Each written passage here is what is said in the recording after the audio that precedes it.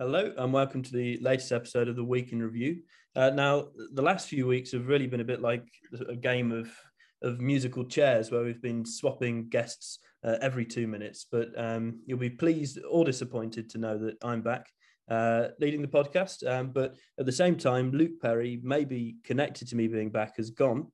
But we've got a very worthy replacement today with Peter Tutykhin. Peter, how are you? Hello, I'm very well. Glad to be here. Good. I'm glad you joined us. Now, Peter, for those who don't know, is our associate editor. That's his formal title, but us insiders call him the token lefty. He's been involved from the very beginning. We're a good old Birmingham friend, so we're glad to have him on. And we're joined as always as well by SD Wickett. Sam, how are you? Michael, quite literally as always, I haven't missed an episode yet. Oh, that's true. Actually, that's a snide dig that was, wasn't it? Oh, it's because I have to edit it, so I have to be involved. That's true. You're always involved in some way, which is good. Now, given that I'm back, we will start with a story on COVID, which seems like a bit of a mandatory topic each time, especially when I'm here. It's been a mixed week, really. There's been some good news and some bad news. The good news isn't actually yet confirmed, but it seems increasingly likely that regarding COVID passports, which have already been sort of disregarded for pubs and restaurants, such venues, and that they also might not be required for venues like cinemas, theatres, other events like that, and that the only places where vaccine passports might still exist are, I think one of them was strip clubs, which was the Sun was delighted to report this morning, as well as possibly larger events for which there'll also be caps on attendance numbers. So that's partially the good news, that the story on vaccine passports continues to wane.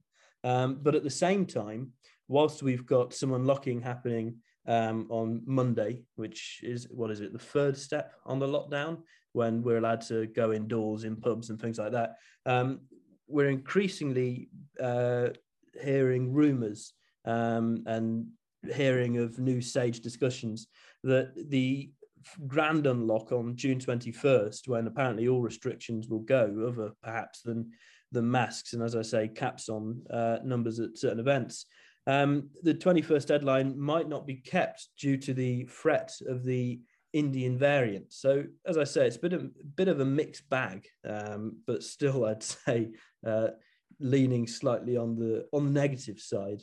But Peter, we've not had you on before, so we'll go to you first to see how you feel about the current situation regarding COVID and the handling by the government.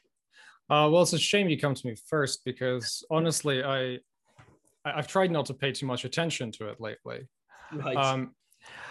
I mean, it seems to me that, well, certainly with the Indian variant, I mean, we should point out that cases and deaths in the UK are still at record lows. And so far, there hasn't been too much reason for panic. I mean, in terms of the Indian variant, I mean, I think from the limited amount of what I have been able to gather, it seems that the government has, surprise, messed up its quarantine and test and trace system, the latter of which has been kind of an ongoing disaster since the start of this pandemic. I believe that they are going to try and kind of toughen up the measures right now, but I don't know what more they can do, considering, I mean, we're already banning all travel from India. I think the point that they want to, that they're sort of hinting at, especially through SAGE meetings, is that rather than any measures changing from this point on, because as you say, India is already on the red list, and anybody who arrives from India is supposed to quarantine for almost 10 days. And it's only UK citizens who can come over. Precisely. The only thing that really is being suggested is not a change now, but rather the extension of what's happening now. I mean, one of the ideas in the pipeline is that there might be regional lockdowns again. I mean, the last time we had that in December, I think 99% of the country, quite literally, was under the toughest two tiers, and only less than 1 million people were under the... Well, eventually, yes. I mean, that's how it ended up briefly until we went into national lockdown. Quite. I mean, in terms of return to regional lockdowns, I mean, I think it'd be quite a weird situation for that to happen again. Considering how we've had it implemented already twice and it's never worked. Every time the government has tried to implement I don't know. I think whichever side of the COVID lockdown debate you fall on, I think we can probably agree that the regional lockdown thing has been probably a worse idea than the national lockdown, because it seems that the regional lockdowns have always just ended in national lockdowns. Yes, yeah. Due to how ineffective they've proven. Yeah, absolutely. Sam, what's your take on it? The threat of the Indian variant, then, as it's called? Well, so here's the thing, and I've sort of had it sort of drilled out of me to sort of take things at face value. Really, there was horror footage coming out of India a few weeks ago showing just a complete breakdown of the health system in India. It is important to note that there was like 400,000 cases in that surge in India, which in a country of 1.3 billion people is still a drop in the ocean. It's still sticking. It is probably a severe undercount, though. Possibly, but it is still sticking within the proportions that we already knew about. We have a bad habit on this show of missing out on major stories. Like in the first episode, we missed out on the Trump ban. By about an hour. Yeah, by about an hour. And there's a press conference today at 5 p.m. So we'll see how this really affects government policy. For the time being, it's been a few cases where a variant has popped up and it's dominated the news cycle for a couple of days and nothing much has really happened. So the system we have where, you can't enter the country from India unless you're a British citizen, in which case you still need to quarantine. I think it's probably enough to keep it out of the population. Yeah, I'm not exactly sure what more the government can do except for, make sure its test and trace system is working properly to ensure that the cases that are there in the wild can be properly contained. I mean, apart from that, it seems to me that the best thing the government can keep doing is just keep vaccinating everyone and hope that this variant doesn't prove to be much of an issue. In terms of, do you recall when there was the South African variant and it was narrowed down to like 7 people who could have it, and they found the person and they isolated them? I mean, there's cases in Lancashire of the Indian variants. It can popping up in a few areas now. Yeah, a few areas, but it can still be contained. But time will tell. I think the point on the variant, we ask whether more measures can be introduced, but another question is whether they need to be, because as you said earlier, Peter, I mean, one of the points is the vaccine rollout. I think nearly 20 million people now in the country have been fully vaccinated, never mind having received one dose, and the figures for one dose are even more impressive. And we know that the vaccines, or at least have no evidence to date which suggests otherwise, that the vaccines do protect against this variant and other variants, as well as the original strand of COVID. And as you also mentioned, cases and deaths continue to fall despite the popping up around the country of this and other variants. The other day in England, Scotland and Northern Ireland, there were 0 deaths. There were just 4 in Wales, I believe, which meant there's a national total of 4. And other days we've seen 2, 1 on one day, even 11, very, very low numbers. And yet I think the 7-day average is about 10 right now. Yeah, it is, which is considering the toll which continues to be inflicted on the country by the measures which continue to exist, with the lockdown not having been sped up despite the better data. Really does make us raise questions as to whether the threat of the variant is as big as we're being told it is. And given the fact that cases and deaths remain low, that the vaccine is successful against the variants, as we've been told numerous times, I think it suggests that we don't need to extend lockdown, especially beyond June 21st, and that in fact we can continue with the idea that the government proposed at the very beginning of the whole roadmap, that it can be sped up. I mean, it certainly seems right now that there is no reason to suspect that we should postpone, the full unlocking on June 21st, no. just over a month away. Yeah, unless something drastically changes, I think it's just a matter of keep calm and carry on with the vaccine program. And in terms of how effective the vaccines are against the Indian variant, it should be, as you've said, we have no reason to suspect that they aren't. And it should also be mentioned that the very same vaccines that are being distributed here are also being distributed to fight the outbreak in India. Are there any documented cases of this new Indian variant leading to deaths in the UK or anyone being hospitalized? I'm not sure that they've managed to count it down to the Indian variant in particular. I'm not sure whether something like that would be documented anyway. It's something that would be reported by the press if they knew about it, but not something that would be specifically noted, I'm sure. Yeah.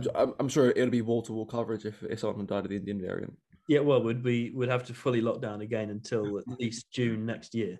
New Zealand style, yes. Yeah. So yeah, that's, as I say, a bit of a mixed bag on COVID stories. We've heard more reports of what's been happening over the past year rather than things going on now. It's only just coming out for some reason, at least in the mainstream press, that a lot of women during pregnancy have been forced by their hospitals to wear masks, meaning not only is the suffering that they're going through during that time strongly exacerbated by the useless face mask in that situation, but also the first thing the child sees is a face mask, which I think is quite a striking image in terms of just how far we've gone over the past year with these measures, coupled, of course, by the fact that the woman's partner wouldn't have been able to stand by her side for a large part of last year. So I think a lot of the things which have happened under the guise of COVID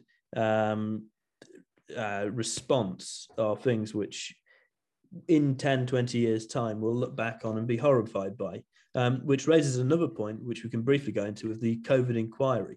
What do you think it is that when this takes place, apparently beginning next year, the inquiry will actually look into? Will it look into whether or not lockdown should have been enforced at all, or will it simply be a matter, as has been drummed up in the press, of whether or not lockdown should have been inflicted earlier rather than at the time it was? Well, it depends on what the people behind it want to do. Do they want to get to the bottom of the collateral damage caused by lockdown, or do they want to provide cover for the government? I don't know. Well, I'm not even sure they want to provide cover for the government. I imagine one of the main points of the inquiry, which actually at this point I just don't care about, is corruption. We need to highlight the fact that Matt Hancock gave this contract to this person who he knew because of this reason, and wall-to-wall coverage of this, which really is nothing new. This has been happening for decades, and the irony is that the people who would report on it would themselves likely be tied up in the corruption in one way or another. But I think what the really important point is, not just on a sort of small macro political sense that only people at Guido Fawkes cares about, but on a wider level, that is, where we'll be as a country in 10 or 20 years' time, whenever the next pandemic comes about. The thing that needs to be looked at is whether lockdowns were important or effective in the first place. Well, it depends where they want to look. Do they want to look at New Zealand, or do they want to look at Texas and Florida? There are successful cases of either, but it just shows that the pandemics are different in each country. It's different. Each country has its own geographical and context, and it has different rates of international flow. It's not particularly fair to compare us to, say, New Zealand, which are both island nations, because they're quite remote and we're not. So it has to look at purely in the context of the UK. Whether the damage to the economy, to people's civil liberties, to the standards of education, to mental health, was whether or not it was worth it to mitigate a virus which comparatively has quite a low death rate compared to other milestone pandemics. Absolutely. Well, having, I think, mentioned there some civil liberties, and also earlier having talked about COVID passports, I think we can go on to the next topic, which is yours this week, and it's featured heavily in the press as well, and been a bit of a talking point over the week, which is the possibility or the likelihood now of ID being introduced for voting. It's an issue that I've been grappling with internally since I sort of decided to cover it. I genuinely am torn on it. I sort of made an internal pros and cons list, and it's kind of, it almost balances out in a way. But there's a knee-jerk moral reaction to not wanting a society where you need to show papers to justify an action, show identification to justify doing something like voting or just partaking in society. With that said, there is a debate around the legitimacy of elections where you can just turn up and vote. You don't need to prove that you're the person who's legally voting. I know people who have basically voted instead of their parents by just saying it was them. So the system we have, it easily allows someone who just sort of can turn up and vote without their name particularly being on the register. However, there are very few cases of voter fraud in the UK. Like very few. It sort of feels like an importing of American issues, where that's a hot button issue in the US, but it's not really here. Like ID cards were defeated in the Commons 12 years ago. During the coalition government, during the coalition government. And something funny that I saw was when the Queen opened Parliament, she spoke about voter ID cards. Americans sort of leapt on it.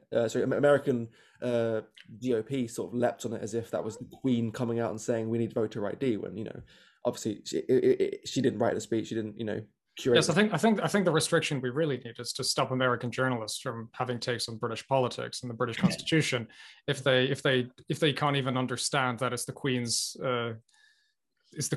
duty to read out the government's legislative agenda. Yeah, but that's not here or there. But yeah, it's basically akin to the State of the Union address, but with a conduit speaking, right? And also, the monarchy is obviously apolitical. It's what do you guys think? Do you think it's in order to be sure that people are voting legitimately, they should have to carry ID with them?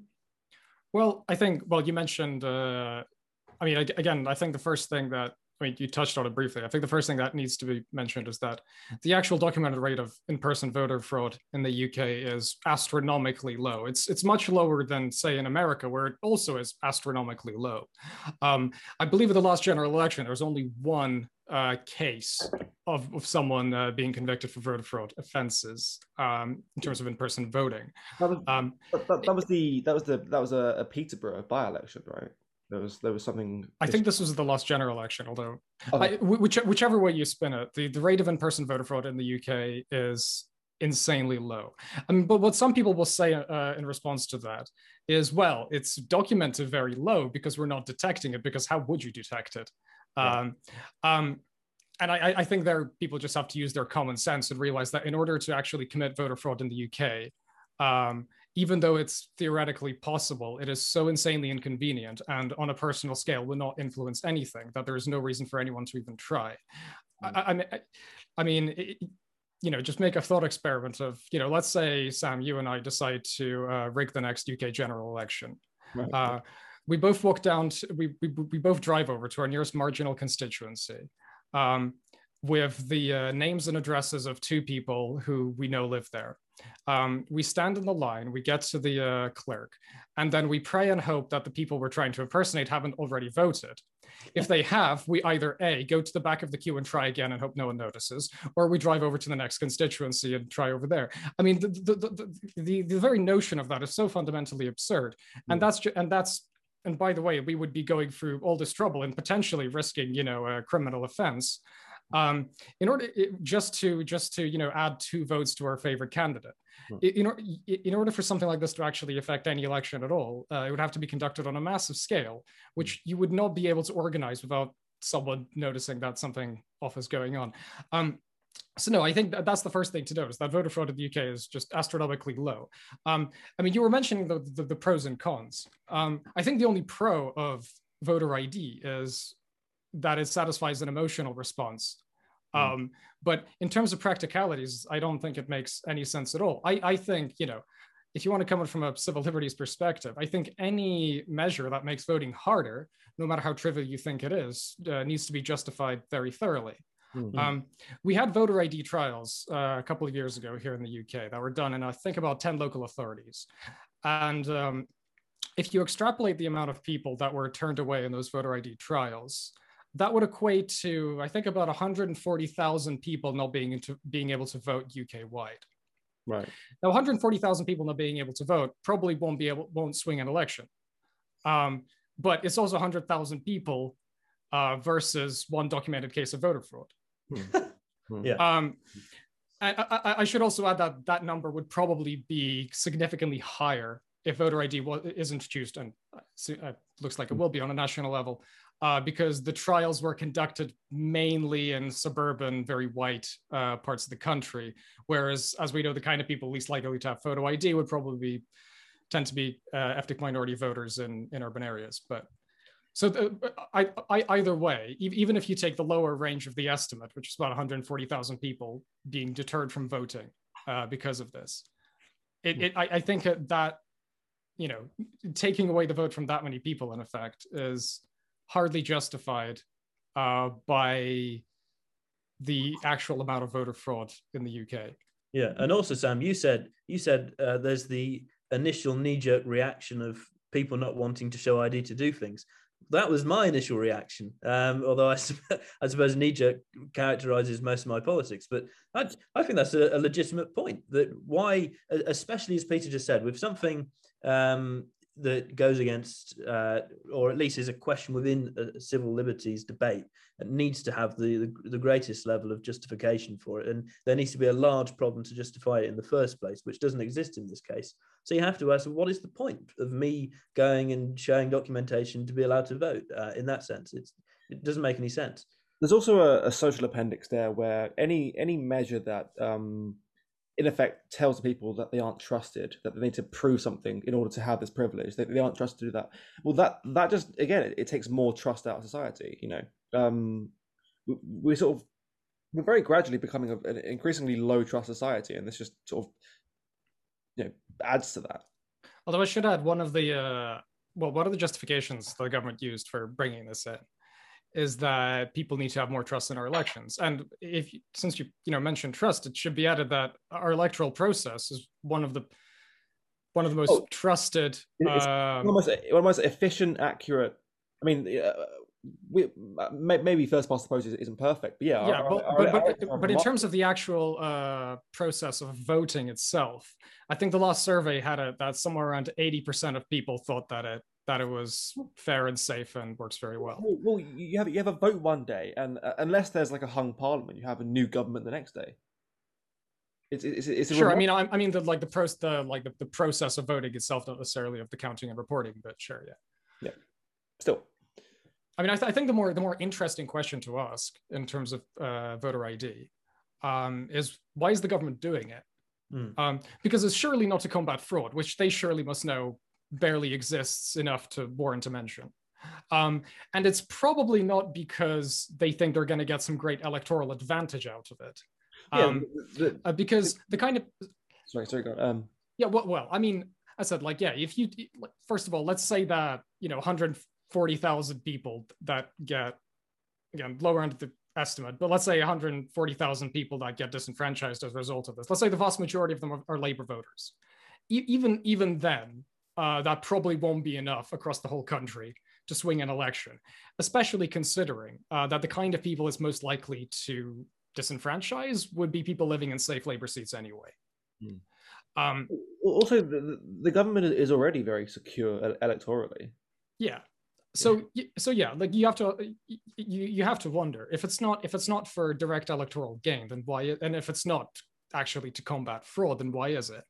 I think the answer probably is that this is another, quote unquote, culture war kind of topic that they've decided to take a stand on, partly because they think is going to make the other side mad. But also, they've imported it because it is, it was a Trumpian slash GOP talking point, right? Well, it predates Trump by a very long time. I mean, Democrats and Republicans have been arguing about voter ID for ages, and in some parts of in some states they have it, in some states they don't. Republicans try to introduce it in more places. Democrats try to get rid of it.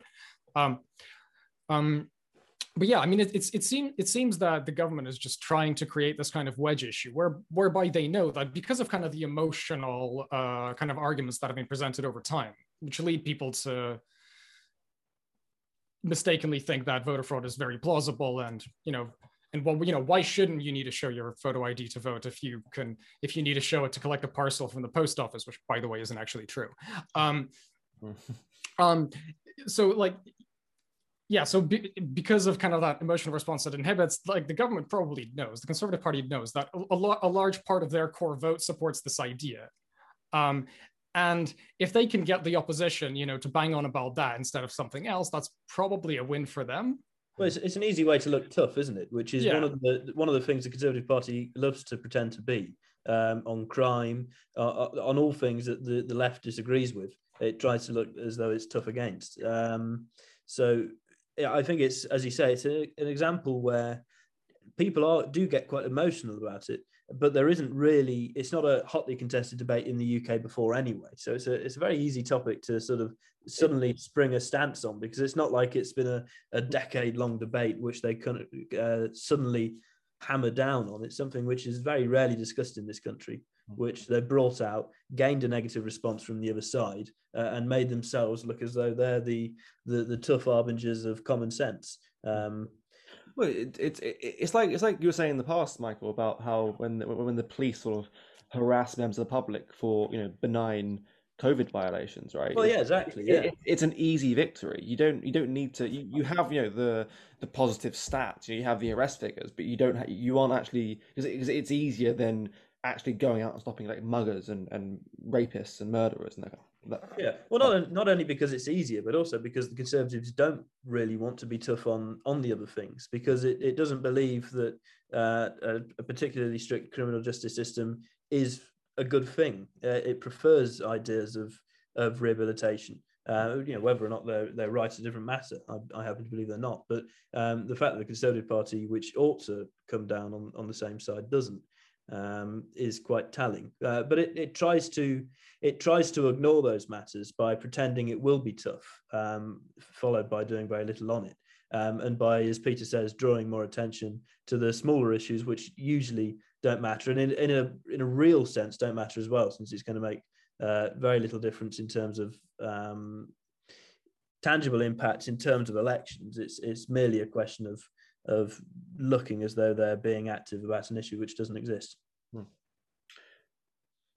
Well, sticking on the topic of elections, last week in my absence, you, Sam, Luke and Brad Goodwin, who joined you, talked about the local elections. But at the time, a number of results hadn't come in. So I think it's worth us talking about some of the remaining results, such as the mayoral election results, as well as the fallout since. So Peter, one of the elections which I think was announced just after the recording took place, which is our look at the Weekend Review, was the London mayoral election. Now, you told us about some of the people you voted for. You not being tied to a party, you had a bit of a range. You weren't interested, however, by Lawrence Fox. Why was that? I don't know. Well, it must have had something to do with the 5,000 articles that were written about him in the mainstream press. Just didn't quite grip me. In the end, I think he probably got more articles in the Telegraph than he did votes. Right. In all seriousness, I mean, in terms of him, I think the only thing worth saying is I think that a lot of, when we talk about kind of the Westminster press bubble, I think it applies to kind of right-wing candidates much as it does about the other side, in terms of, I think there's a lot of people who probably have to look at themselves and say, is it, why did we give this guy so much attention when he only got 1.9% of the vote and came behind some YouTuber with no political background. One of this YouTuber's policies, by the way, was just to demonstrate his kind of platform, was to lower the price of Freddos down to 8p, which I remember the days of 8p Freddos and would like to go back to them, but I'm not sure that I'd vote for that as a key concern for London mayor. But wasn't there something about telling Boris Johnson to go away? Oh, right. Actually, I've changed my mind. I am voting for him. Well, a bit like that. Not that you live in London. No, regardless. I mean, I think there's quite a lot of reflection that should be done about like how we promote kind of fringe candidates who end up going nowhere. When a fraction of that media attention was given, for instance, to Sean Berry, the Green Party candidate, who I didn't vote for, disclaimer. But it should be worth noting that, with a fraction of the coverage, she managed to come third with 8% of the vote. And apart from Sadiq Khan and Sean Bailey being the only person who actually kept their deposit. All right. Is it over 5% to keep the deposit? Yeah. Quick note on Lawrence Fox's campaign. The only time I really saw it was on Twitter and in like occasional YouTube adverts. And I have to say, for someone whose background is in acting, he's not a very good speaker. No, I mean, I was quite flabbergasted when I first couple of weeks ago, I actually heard him like give one of his speeches. I mean, look, he's got virtually no gravitas whatsoever. Yeah, I don't know why anyone would actually want to cancel his speech. Sunlight disinfects and all that. Yeah. But I mean, was Hartlepool announced when you talked last week, Sam, or was it one of those which... I think it had become very clear that the Tories were going to gain Hartlepool. I don't think it was pretty nice, and I don't think the sheer size of the Tory victory in Hartlepool was accounted for. I mean, it was almost inevitable, really. The Tories just hoovered up the Brexit Party votes that denied them the seat last time round. There were Labour sources saying, even during the count, this isn't going to be close. I mean, it's easy to say after the fact that it was inevitable, and perhaps it was. Certainly, if you trusted literally any of the opinion polling that was done in the constituency, which I tended not to because constituency polling is historically unreliable. But regardless, it wasn't a huge shock that the Conservatives won in Hartlepool. Whether it's inevitable, well, I mean, I think the point that's worth mentioning is even when you account for the entire Brexit Party vote, and even when you account for stuff like, the so-called vaccine effect, this is still not a seat that Labour should be losing if it hopes to win the next election. Yeah. To that effect, in the next election, if Labour wants to get anywhere close to government, it will have to win back seats like Hartlepool. And all those Brexit Party voters, or I should say former Brexit Party voters, will still be there. And it's going to have to find a way to win them back. I mean, the other thing, it's not just that the Tories hoovered up all of the former Brexit vote. It's also that the Labour vote fell by 9 points. I mean, the Tories were going to win regardless. But that meant that they won by 23 points instead of, I don't know, perhaps a more modest margin. Sure, but if they want to win back working class Brexit voting seats in the northeast, it's probably not a good idea to send a metropolitan Remainer to contest a seat, right? So that's the first problem, is that Labour. Well, I mean, I don't know how much the candidate was the issue. I mean, technically, usually candidates, in by-elections and at general elections, I mean, they don't tend to affect the actual result that much. Yeah, I mean, Hartlepool was a seat that Labour could, run a golden retriever in, 20 years ago and still comfortably win it. Yeah. Also, like, if you call him a, metropolitan, whatever. I mean, he was actually far more local than the Conservative candidate, who they basically shipped in from the Canary Islands. But that's not here or there. I think the reason Labour lost Hartlepool was probably not to do with their candidate, who, to be honest, wasn't great and certainly didn't have much of a message. But I think the rot there runs far, far deeper. I think one of the points which I found interesting, which Toby Young mentioned on Lockdown Skeptics, so a sort of post-election analysis is the point of the NHS. Now, historically, Peter, you being one of my fellow political science students, as they called it, historically, one of the main sticking points against the Conservative Party, one which always resounded, which Labour would always turn to as a final hammer blow, this is why you need to vote for us, not for the Tories, was the NHS. But over the past year, I mean, it's been lowering in terms of just how salient that was in terms of an anti-Tory message over the past few years. But I think over the last year, through the COVID era, it's been completely demolished, because we've essentially had a year of NHS adverts on newspapers, the television, of course, through the daily briefings as well, but even on bus signs, on the radio, everywhere, saying about the importance of social distancing, the importance of receiving vaccines, the importance of mask wearing. And what Toby said, which I think is a very reasonable point, is that whilst the messages themselves are fairly neutral, apolitical, get vaccinated, wear a mask, whatever. The implication is itself quite political, because what the adverts are saying are, if you wear a mask, you are saving lives.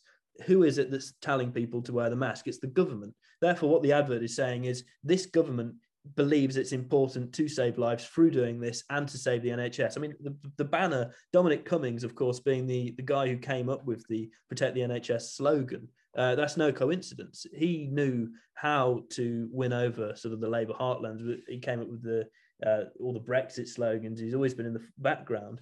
And again here, with the Protect the NHS message, he, of course, did it on purpose as a way of completely battering the idea that the Conservative Party wasn't for the NHS. And I think that presents a problem for Labour in the future, because if the Labour Party stands up and says, well, don't vote for the Conservatives because they don't support the NHS, you've got the small points like the NHS worker pay rise, which is a sticking point against Conservatives. But other than that, people say, well, hang on, the Conservative Party saved the NHS. They made everybody wear the masks and wear the vaccines, which we were told was going to protect the NHS. So I think the messaging in that regard has not only helped in this election, but will continue to help them for years on end. Yeah, I certainly think that's true to an extent. I mean, the government the pandemic has given them a very good opportunity to, champion the health service and put their entire kind of messaging strategy around protecting the health service, which in that kind of environment, it's pretty hard to paint the Tories as, the party that wants to destroy the NHS, no matter how hard Labour will try, no matter how true that is. I think one thing to mention is that Labour's monopoly over kind of the NHS as a political issue has been faltering for a while before. Yeah, absolutely. Probably since the Blair years, while Labour usually did kind of score higher than the Conservatives on that issue, it has been narrowing for quite a few years. I think it's clear that Labour can't really rely on it as much as it used to. I mean, especially in seats like Hartlepool, where there's actually a very interesting problem for Labour, which is that largely as a result of central government cuts, their local health services are collapsing and are forced to cut back services and so on. However, according to a lot of people actually living there, well, they've been voting Labour all their lives. I mean, they've had a Labour MP since the 1950s. So they keep voting Labour, but their local hospital keeps getting worse. I mean, it's interesting how this kind of psychology works, but I mean, if you can watch a lot of interviews with kind of vox pops from Hartlepool, where people say, oh, well, we've been voting Labour all this time and our local hospital's still collapsing. And obviously a lot of people jump up and say, well, that's because the Tories were in power all this time, which might very well be true. But it doesn't kind of alleviate the issue for the Labour Party, which is that the parts of the country that have been sort of, quote unquote, in decline, they were in charge there. Well, not in charge there as a local MP. As a local MP, yeah. So they almost have to answer for it. And I guess there's only a certain amount of times you can say, well, it's because of central government. I mean, the other issue is, of course, in Hartlepool, you only had a kind of very popular Conservative mayor in Tees Valley, but also I think the Conservatives have done a very good kind of job of low-key saying, to places like the Northeast that, hey, if you want investment, you should elect Conservatives. I mean, it's if you look at kind of seats that the Conservatives won at the last election, there are some of the places that have attracted the most investment from central government. And obviously you can go out and say that's a very cynical bribe. I mean, New Labour did it as well.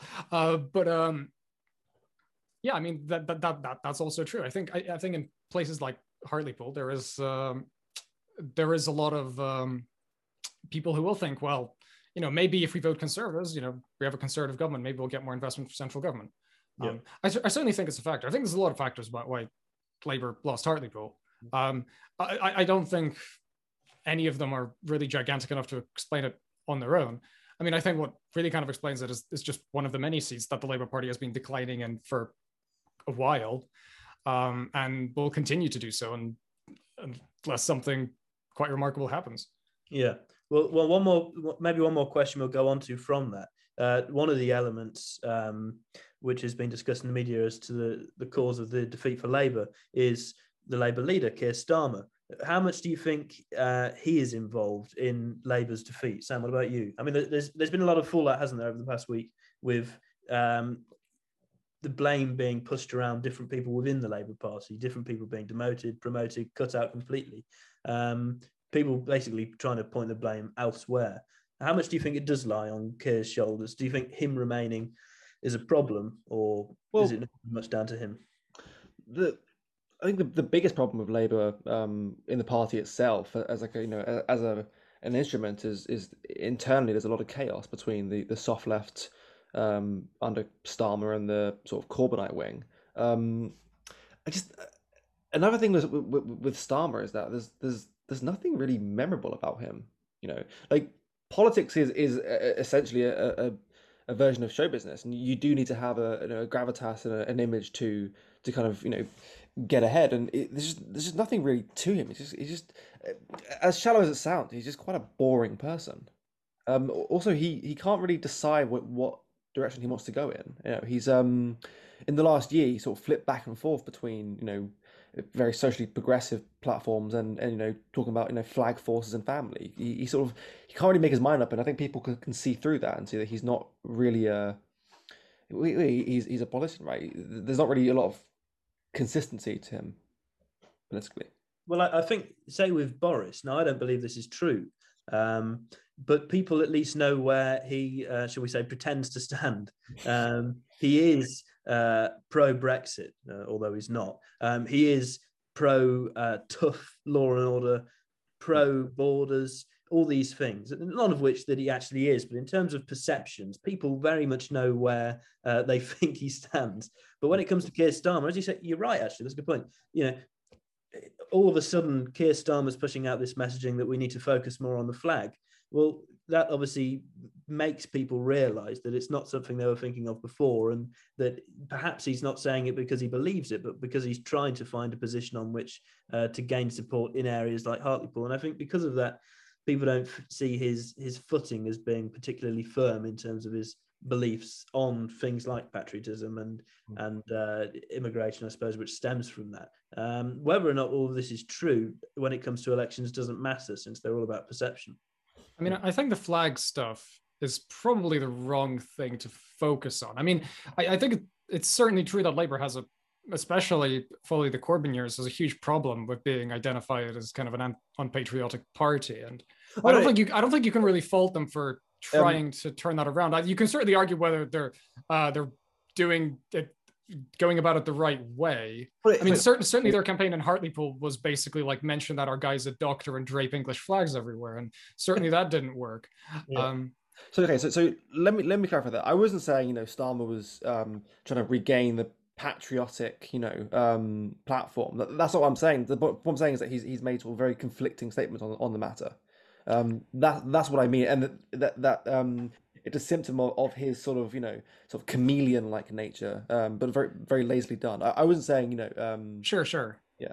No, I think the bigger point there is actually what you mentioned before that, which is like people don't really know where he stands and what the general message that Labour is trying to tell the electorate is. I mean, what's the big story that they're trying to tell about the country and where we're heading and where we should be heading.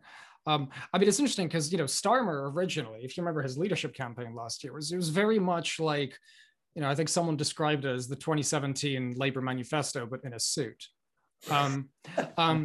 But Yeah. Which was quite, certainly for the Labour membership, it was very compelling because it effectively unified the left and the soft left, who were Keir Starmer's, base effectively, the kind of that soft left alliance in the Labour Party. However, since becoming leader, I mean, especially most recently, I mean, he's I don't think it's wrong to say that he's shifted quite substantially to the right. But again, ostensibly, because you can't really tell with him. No, but I mean, like they've certainly stopped being a lot less vocal about kind of the economic populism that he initially championed during his leadership campaign. He's brought back, I mean, a lot of, I mean, also if you look at kind of staffing, really, I mean, kind of a lot of left-leaning people that were brought in to the leadership following his leadership campaign have left or are leaving and are being replaced by, in some cases, old relics, of New Labour. I mean, Peter Mandelson apparently is now back running around in Labour HQ. So, this is certainly seems like a very different Starmer leadership than the one that was promised during the leadership campaign. And it seems a weird position for Starmer to take, certainly for his, if anything, for his political survival, because, the right of the Labour Party, that's not his base. I mean, his base was an alliance between, as I said, between the left and the soft left.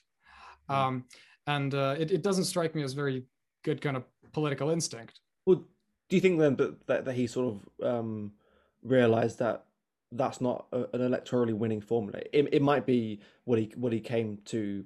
It might be what he piggybacked to win the party nomination, but to win a national election, I think you do need to essentially have that kind of blue Labour-ish platform, like that. That's for sure the winning formula. I mean, maybe. But I mean. But as you said, I mean, it's hard to tell what he is currently trying to do. I mean, it's not like he's ditched kind of the more lefty stuff and replaced it with more kind of blue Labour tied with kind of Blair era economics. I mean, he hasn't done that either. I mean, he's like, and that's kind of the problem. Like, nobody really knows where Labour kind of stands at the moment. I mean, Jeremy Corbyn, as disastrous as he was, at least everyone kind of knew where he stood on, at least in terms of kind of the philosophical spectrum, for lack of a better term. Yeah, no, absolutely. Well, I think on that note, we should recognise also where we are currently, which is at the end of this episode. And I'm grateful for you all listening today, and grateful, Peter, for you for joining us. And thank you, Sam, as well. And we'll be back again for another week in review next week. Thanks all.